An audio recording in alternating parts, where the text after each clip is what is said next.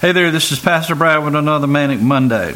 I was just a part of another funeral, and the message got me thinking. Every life matters. God gave His only Son for every life. We add value to someone's life based on who they are, what they do, how influential they are to society, how much money they make, where they live, or what they drive. God blesses us all with these things, but they don't really matter to Him. The life of a person matters to Him. Where the person chooses to spend eternity matters to Him. I am blessed to have been part of an organization called the Miracle League. It is basically a baseball league for children and adults alike with disabilities. It's more than a league. It's a community. It takes friends, family, helpers, etc. to make this league successful. I love baseball. My dream was to one day play professional baseball, but that was cut short on June 1st, 1989.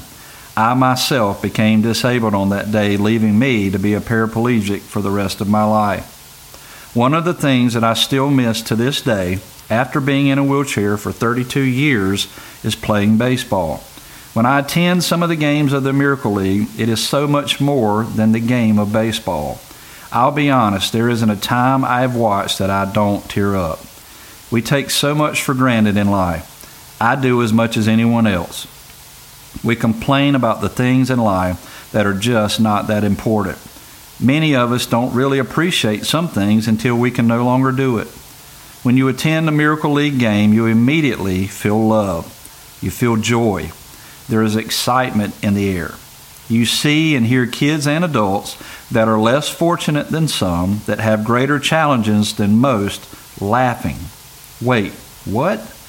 People with disabilities, some very extensive, can actually laugh and enjoy life? Yes, they absolutely can, and they do. It will absolutely melt the hardest of hearts witnessing it. I know how quickly life can end, and I want to enjoy it while I have it. I may not be able to play the game I love anymore, but if I can leave someone else with a smile, a kind word, a sense that they do matter, encourage them, and most of all, let them know that Jesus loves them and wants them, then I can enjoy my life. It truly is the little things that matter. Life is about Jesus first and foremost, then family and friends. This is what matters. Don't let life turn something that was supposed to be a blessing into a burden for you. Stop focusing on what you don't have or what you can't do, and start focusing on what you do have and you can do. Get back to enjoying the little things, and you will start to see the joy of life again.